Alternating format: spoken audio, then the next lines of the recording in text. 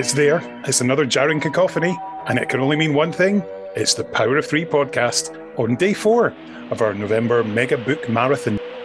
I'm Kenny Smith, and I'm joined by my co-conspirator, fellow book lover, and generally all-round sound bloke, currently wearing a Superman t-shirt. Yes, because I am the Man of Steel. Yes, David Steele here. Hello, everyone. Welcome back. Thank you for joining us. Day 4. We're just about finished our supplies of pre-packed tuna fish, so we're going to have to move on to the pre-packed frozen fish fingers to keep us going in our little book bunker here. I think there was more chocolates when I went to my bed last night than there was this morning. If I didn't know better, I'd swear that someone else had been eating them. I don't know. I'm not pointing any elbows at Kenny, but there you go. Oh, I mean, I can't believe you said that. I mean, I've been too busy looking at the custard supplies to go with our fish fingers. Oh, I see what you did there. I do like custard. Love custard. Yes, I don't mind custard. Don't mind it. It has to be nice and hot, though. I remember as a child nearly being sick when eating it once and getting some of the skin sort of, the developed caught in my throat and just being a bit bleh. So I have to be careful with custard. Listeners, what puddings do you have issues with, and do you have to be careful with? Write in and let us know. So day 4, obviously, it's the Fourth Doctor. It's Tom Baker. Kenny, which book are we discussing in honour of the Fourth Doctor today? Well, we are going to take a trip over to America, to a rather chilly one. We're going to be chatting about Drift by Simon A. Forward. And this is a novel that was originally published in February 2002 and was BBC Past Doctor Adventure number 50. Gosh. Listeners, once again, this is one that I haven't read. Yeah, what can you do? So Kenny's going to do most of the talking about this one. So who's in this one with the Doctor? Who's travelling with him on this one? It's the Doctor and Leela. And right. They arrive in a rather chilly setting. They're going to arrive in, well, they're not going to arrive. They do arrive in New Hampshire during the winter, and there's plenty of snow around, and they meet some military-type people. And in fact, Dave, why am I telling people? Why don't you tell them what the back cover blurb has to say? White, the perfect camouflage for ghosts. White consumes the New Hampshire landscape, and troops move in on a survivalist cult following a spate of unnaturally severe blizzards. The Special Forces group, White Shadow, are searching for the missing fragments of a US Air Force jet, which crashed while engaged in top-secret test flights over the region. The Doctor and Leela have arrived at quite literally the wrong time. Thanksgiving is approaching, traditionally a holiday all about home and family, but this year, all that is lost. Like the local community, in the grip of something far more sinister than a harsh winter. Like young Amber Mallew, victim of a broken home that won't even settle in one place. Even White Shadow is lost, out of its depth and up against an enemy that not even the Doctor can find in this world of white.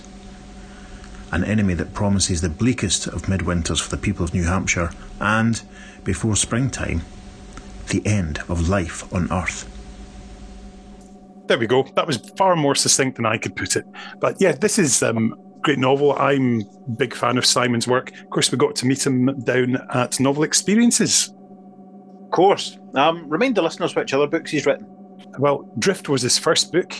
He wrote the novella Shell Shock for Telos.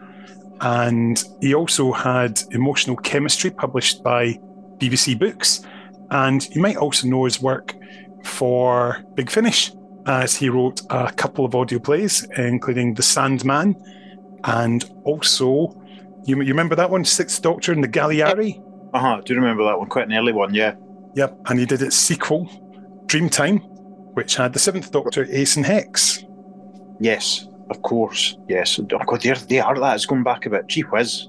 Yeah. Gee whiz, yes. I love Simon's world building, because I think that with the Clutch, which features in The Sandman, sort of an alien sort of spaceship, all sort of gathered together setting. I think it's wonderful. It's very, very clever and very good at building realistic worlds. And I suppose in some ways, building yourself something new on Earth, on a place where you've never visited. In this case, New Hampshire. It's quite an interesting one, particularly when there's an alien entity which has. How do we sum it up? That's not sentient enough to have meaningful communication, but it is able to communicate via emotion.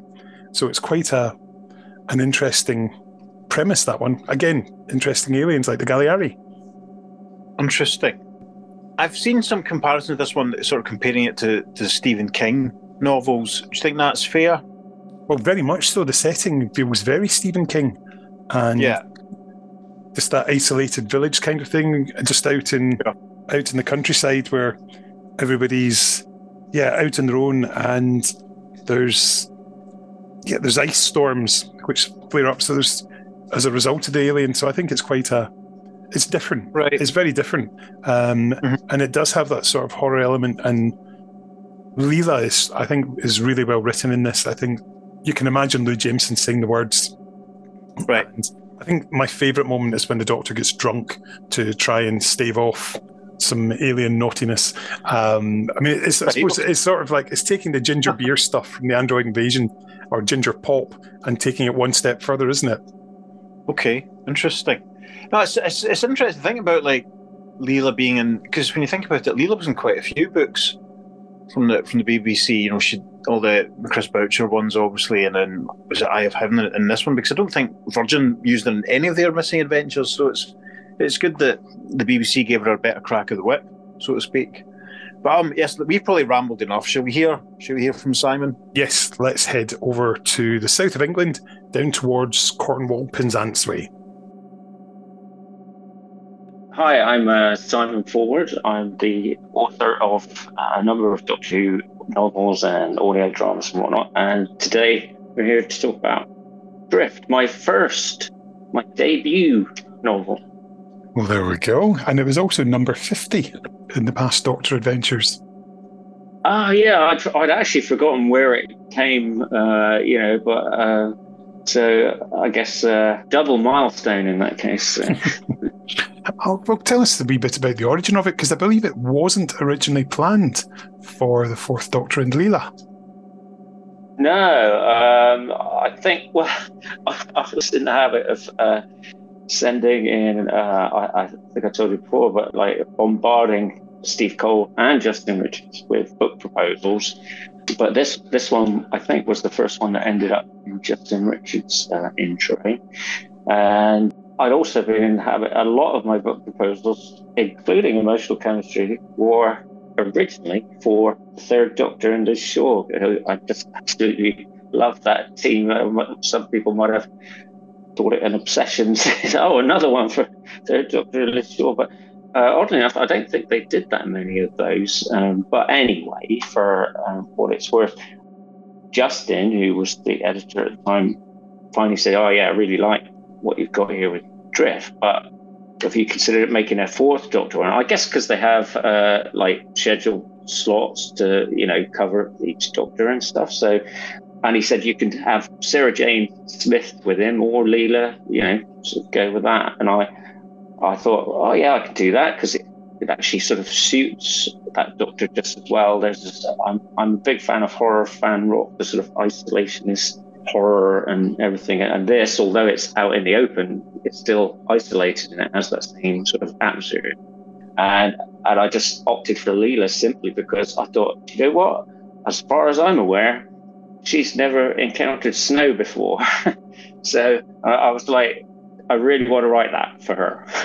So that's how it all sort of came about. And as a sort of side benefit, if you like, or beneficial side effect, was I had this family in their locals in the New Hampshire region called Shaw, and there's about Shaw. So we actually thought that a Liz Shaw might be overdoing the Shaw. So that worked out.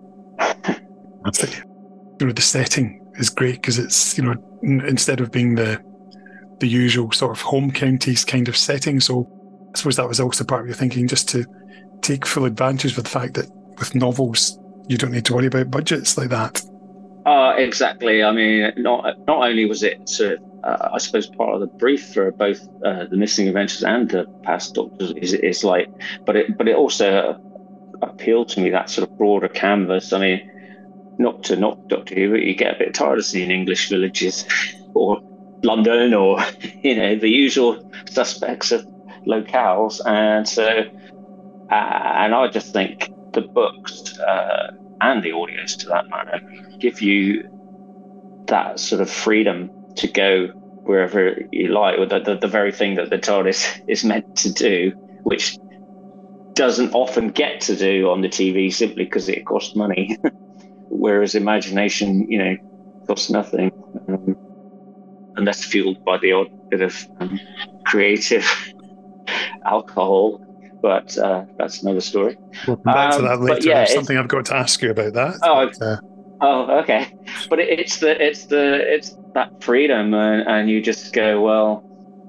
I mean, I'd never been to the States at the time, so it was a real sort of step of imagination in that respect. But I like to exercise my imagination like that. So, and I don't think, no disrespect to you north of the border, snowy Scotland wouldn't have quite done it for me, even though that would be an equally potent setting in terms of atmosphere and weather.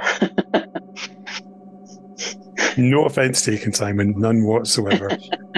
We've got a military organisation in there as well.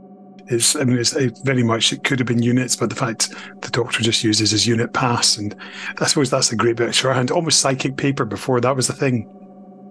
Yeah, actually, I'd only just re-looked at that, and I'd sort of forgot that was in there. But yeah, I definitely wanted a sort of separate military outfit. Gave me a chance to come up with my own sort of set of characters, but yeah, you could sort of look at them as a sort of they probably had connections with units, but they were more.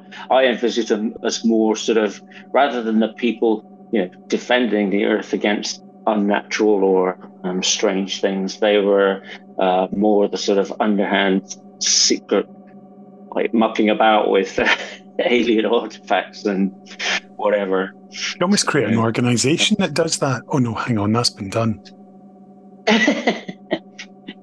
Yeah. I mean, it's probably been done multiple times by now, but at the time, I mean, I really wasn't that familiar at the time with what other people were doing. So I was kind of like carving out my own little corner of the Doctor Universe, ideas that had been cooking for a while, and then sort of coalescing in these novels. With the setting, the fact that it's something that we could imagine, whereas obviously alien worlds can be vast and, purple skies with, passing orange bright bubbles and things like that, just because that's the way they are. But in terms of this, the world building was pretty much done for you, because we all know what a snowy forest looks like and what a snowy lake looks like, log cabins, a town covered in snow. I suppose that's something of a bit of a shorthand that helps you to sell it. Well, it does. And I mean, I think it was when I actually wrote this, the early 2000s. So I think, Google was a help, just everything. So, but it's translating that into, the prose. And I think I probably helped matters for the readers or hindered them by coming up with about 100 different descriptions of the snowy landscapes and the trees and everything. So, they weren't going to miss out on that. With that setting, your villain of the piece, your monster of the week, sort of tied in quite nicely with that location. I assume that was all part of the plan, just to keep it all sort of related, and so that you've got something existing within that setting in a credible way. It was, although the actual nature of that beast came out of, I was watching the movie Fargo, and the very, very beginning of that, a car is coming down the road, but you don't see it, and it just emerges out of this like blanket whiteness, and it was such an evocative sort of image. It stayed with me, and that's where I think that's where my line "white, the perfect camouflage for ghosts" on the cover blurb comes from, because it's like, you can have a ghost story in whiteness. It doesn't have to be in the dark, just as effective. Because a lot of the best horror ghost stories rely on what you can't see. And So where did the idea for the Storm Core come from? And of course, that's the story, the device at the heart of the story. Yeah, I mean, in a sense, it's a bit of a MacGuffin, but actually, I was wanting something for them to be like mucking about with and experimenting with. A lot of that is stuff that happened, if you like, before the novel started. But I happened to have another story idea which I sort of poodled about with years before, and I just said, oh, it could be that, and that was to do with some sort of psychic weather control gubbins, but this device sort of had to sort of fit with what I wanted to do with drift. So I thought, well, I'll throw it in there because if it looks likely to work, use it. So I suppose that's the thing with the ice creature. It's something that's there by circumstance. It's not because it wants to be, and you've got an element of sympathy with it. Yeah, I don't. I mean, it's not the only thing I've done in that. I don't really like to deal in sort of cut and dried, black and white, good and evil, and even the nastiest villains have their own perspective on that. But they usually, unless they're in a pantomime, don't actually think they're evil anyway. So, but the nature of this creature just appealed to me more because it was just the idea of, well, it's not actually out to do anything bad. It's not out to take over the world. That's just, it's just being. And, an unfortunate effect of its existence, because it's inimical to other life, is that, oh dear, it's crystallizing everyone and changing them into it. So how did you find writing for this Doctor and Glida? Well, I hate to use another weather analogy, but a breeze, really. I grew up with them. I mean, Tom's voice, particularly. I think I vaguely recall rewatching Horror of Fang Rock because Tom has several sub-eras, if you like. There's different shades of Tom, and I definitely wanted to channel that one where he's like sort of a little more, what should you say, moody and somber. And I mean, the voices are in my head in a non sort of lunatic way.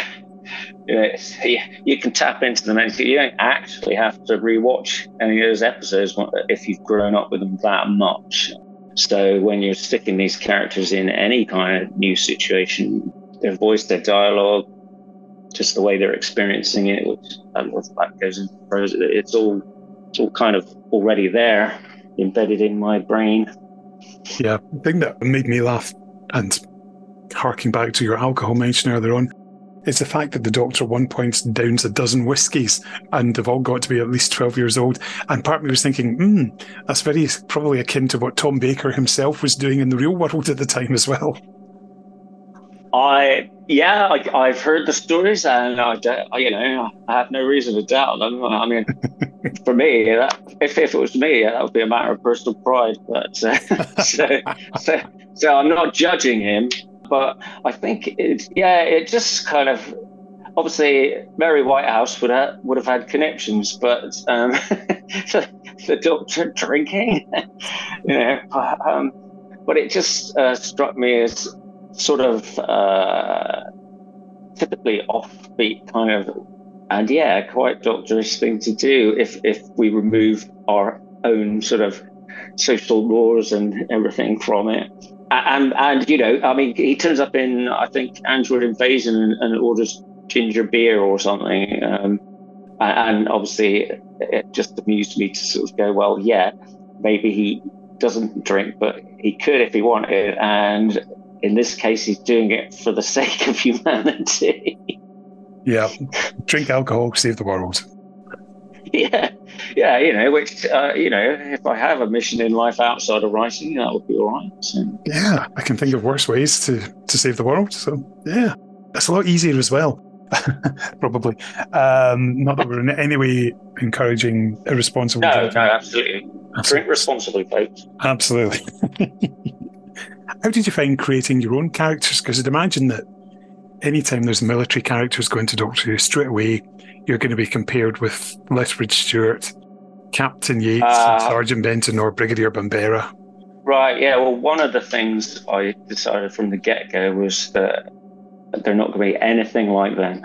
So it's kind of like you set off with not a negative view, but it's just like, right, these are all well and fine in the TV show, but I wanted, well, and the other thing is that I guess I was kind of reacting to often what you get other than the Bensons and the Yates and the Lethbridge Stewarts, Van Berens, soldiers in Doctor Who, get a raw deal of it. Generally, they're like, oh, there's that bloke. He's going to get stepped on by the giant robot. We didn't really know him.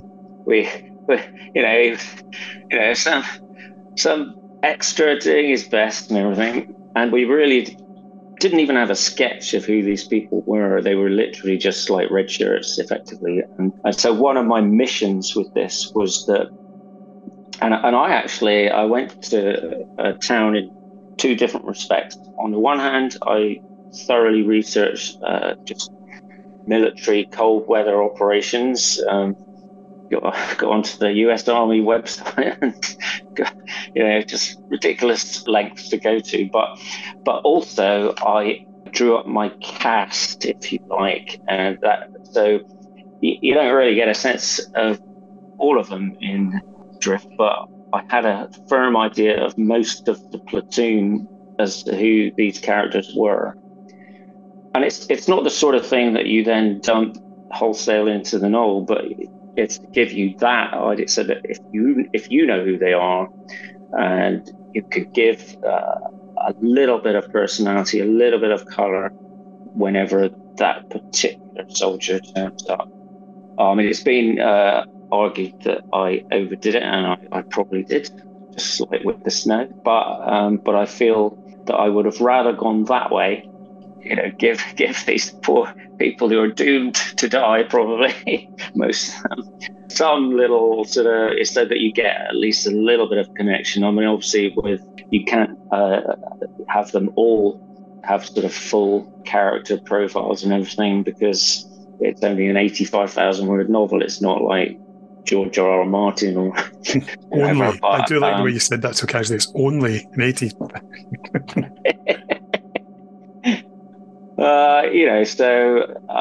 And those were my two approaches. We just get a bit of military authenticity and a tiny bit of a character sketch for each of these people, so that I knew who I was Stephen was.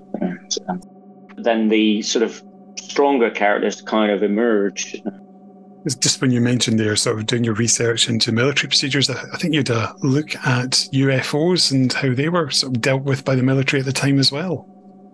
I don't remember researching this a lot, but I have had some history of, like, I used to have the Unexplained magazine, used to watch, well, actually another big influence on this was the X-Files, which I guess that really sort of fed into that side of things with the UFOs and whatnot.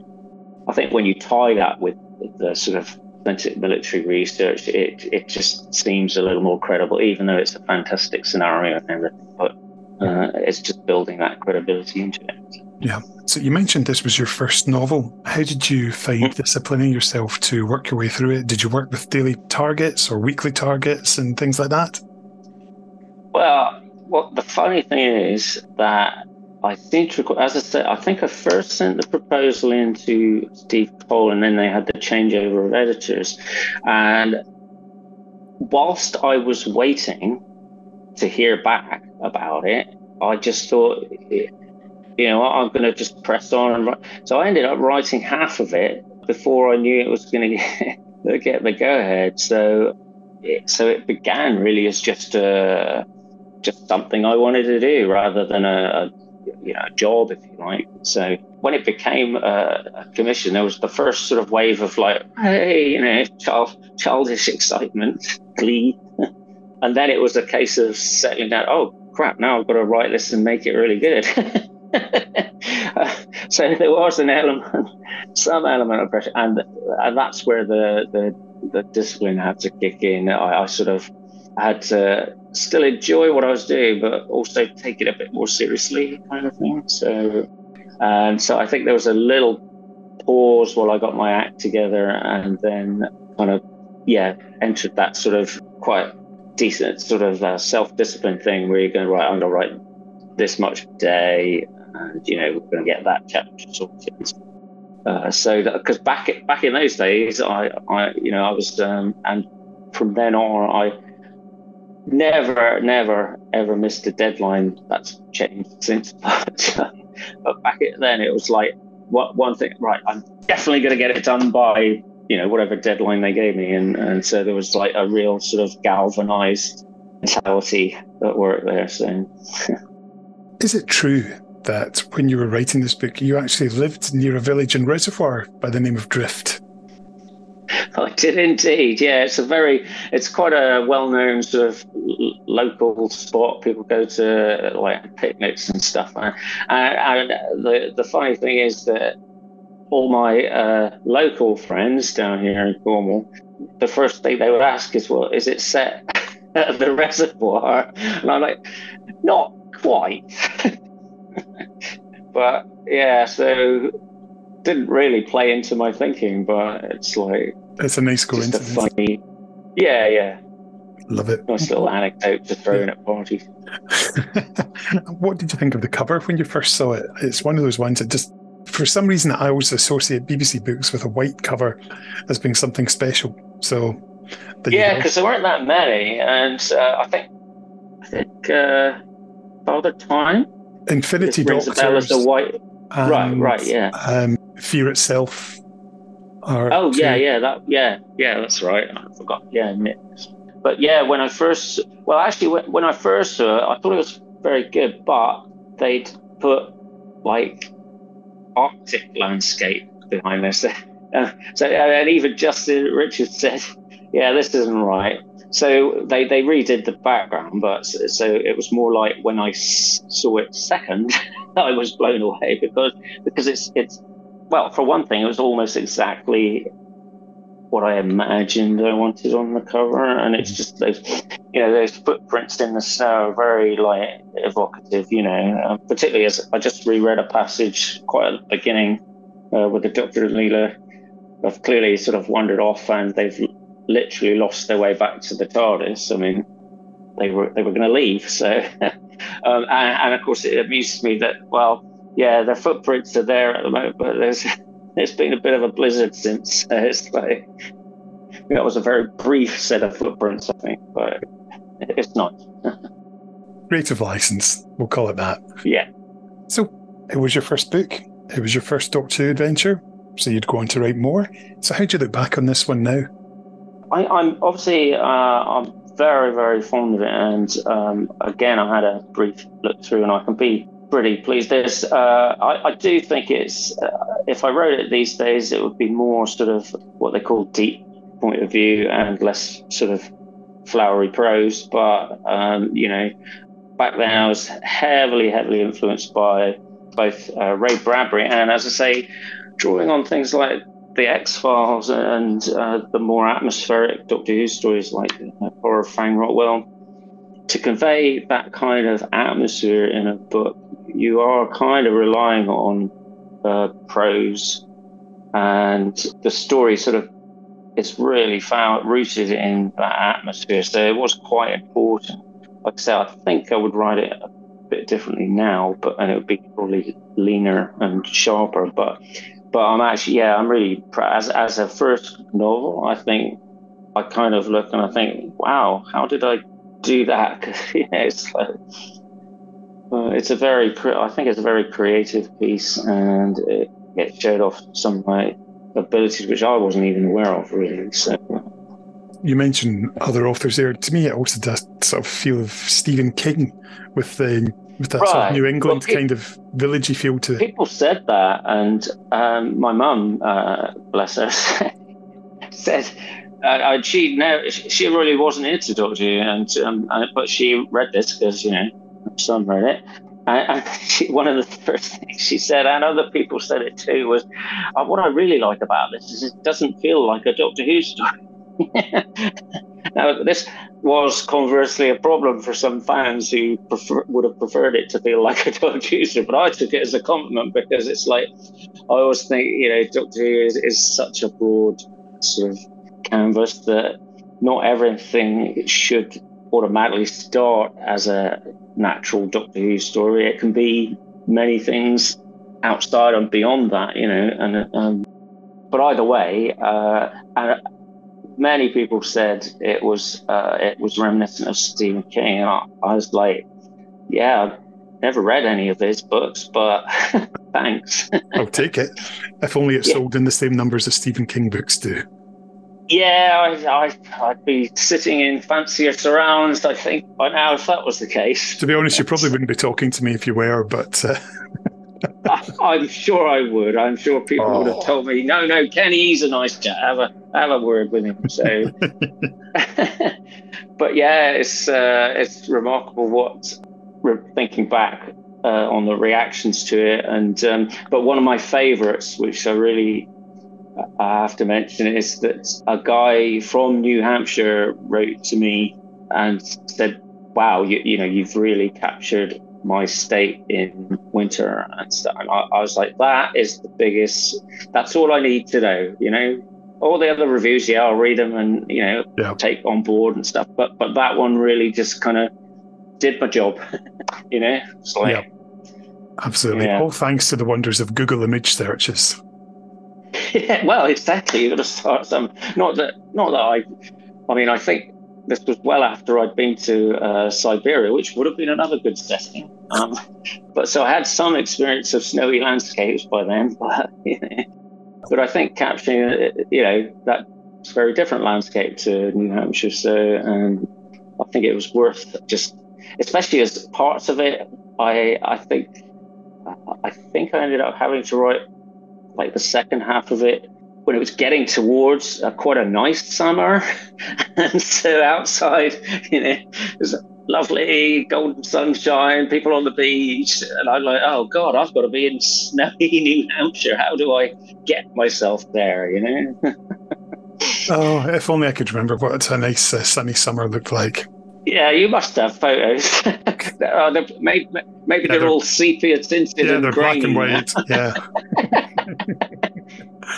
Oh, fantastic. But I have to say, I just have to add one thing. In fact, more recently, I went to Cardiff as part of a sort of Candy Jar Books event for the Lethbridge Stewart books, and it so happened, dream come true, Louise Jameson was there, and I was all like sort of Spanish and like, but I thought, I'm not going home until I've talked to her, I can't go back. So I summoned up the Spanish and talked to her, and I have to say about how she'd long been a favourite companion, as Leela, and that I had the honour of writing for her character.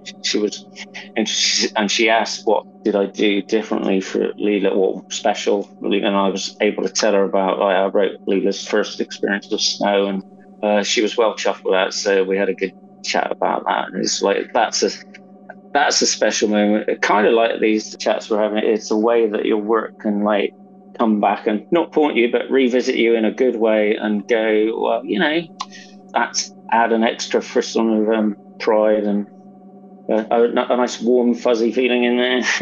Yeah, well, I certainly endured that, but it was more of a cold fuzzy feeling due to the weather, but I've thoroughly enjoyed it. So Simon, thank you again for joining us for a chat. Yeah, thank you very much. Now, that was an interesting fact that Simon actually lives near a village called Drift, which I found quite funny. This was just something that I found out by chance. So, well, that's pretty cool. That's interesting. And also the fact that it started out as a Third Doctor and Liz Shaw book, which, to be honest, I don't really think it shows. From looking at it, I was quite... To me, it felt... I mean, yes, okay, there's some moments where there's like... where the Doctor's driving vehicles, which you don't really see Tom doing, but is very pertwee that. But it genuinely did feel like, it was... this was Tom's voice throughout. I didn't have any... Right. This has sort of been rewritten. You can hear... I mean, yes, at a strain you can push yourself to hear that... that pertwee sarcasm, but... Yeah, I think maybe the situation's probably feels a bit more Third Doctor-y than Fourth Doctor-y, given the military being involved and, as you say, driving big chunky vehicles. You can imagine the Third Doctor doing that quite easily. But it'd be quite poor if someone was to start a book with one Doctor in mind and change it to another, not kind of rework the dialogue and what have you. It'd be quite, I don't imagine them doing that particularly often. No, leave that to TV comic in the 70s. Absolutely.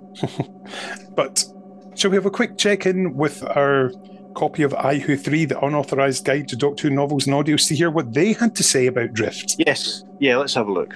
Okay, and they say, at the end of the day, imagine you're playing dodgeball and get presented with two targets. You fail to properly focus and impotently sail the ball straight between them.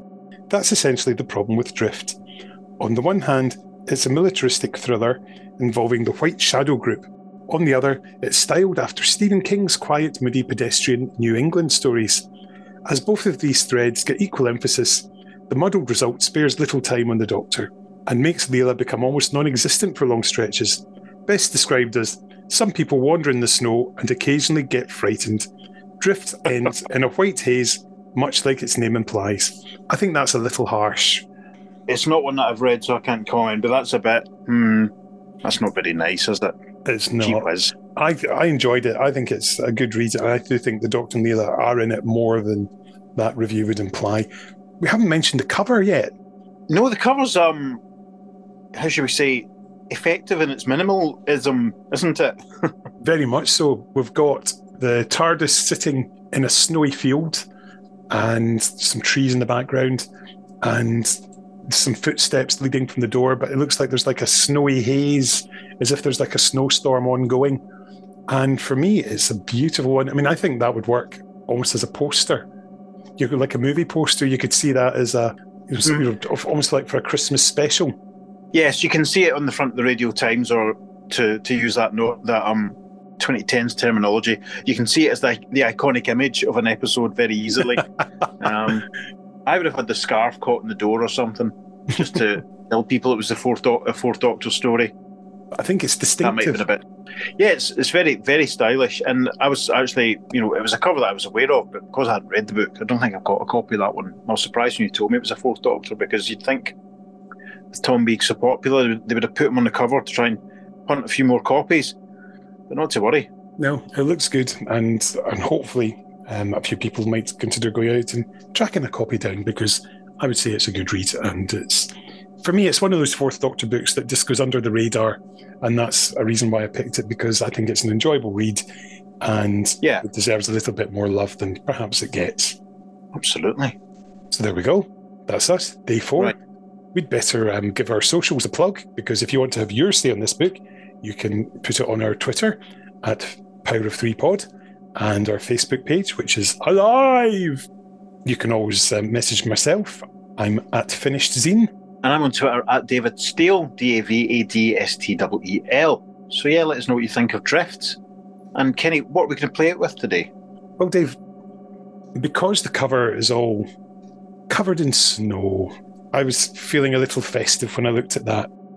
And, there's something that we don't particularly get as much of as we used to do when we were younger, and that is, of course, snow. And, I mean, in my mind, December the 25th was always a day where outside you could go into the garden, you could build a snowman and do whatever. So I thought, given that we don't see this kind of weather that often, I thought we should go for a song called It Doesn't Often Snow at Christmas by Pet Shop Boys. Another gratuitous plug. Boys. It's always the Pet Shop Boys. Okay. Now, funny story, actually, I remember when I first moved into my flat, when I got up in the morning of the first Christmas day that I spent it, before my dad came out and picked me up to bring me through to Paisley for Christmas dinner, it had been snowing, and it was a lovely feeling just to open the curtains and my first Christmas morning, my own place, and see it was snowing. Lovely. I was thinking you're actually there, but you're leading us towards walking in a winter wonderland or White Christmas. So that'd have been quite funny for the 4th of November, with the Christmas decorations up. We're not far away. Pet Shop Boys. That'll do. Right, listeners, we'll see you tomorrow for Doctor number 5. You will indeed. Bye-bye. Christmas is now.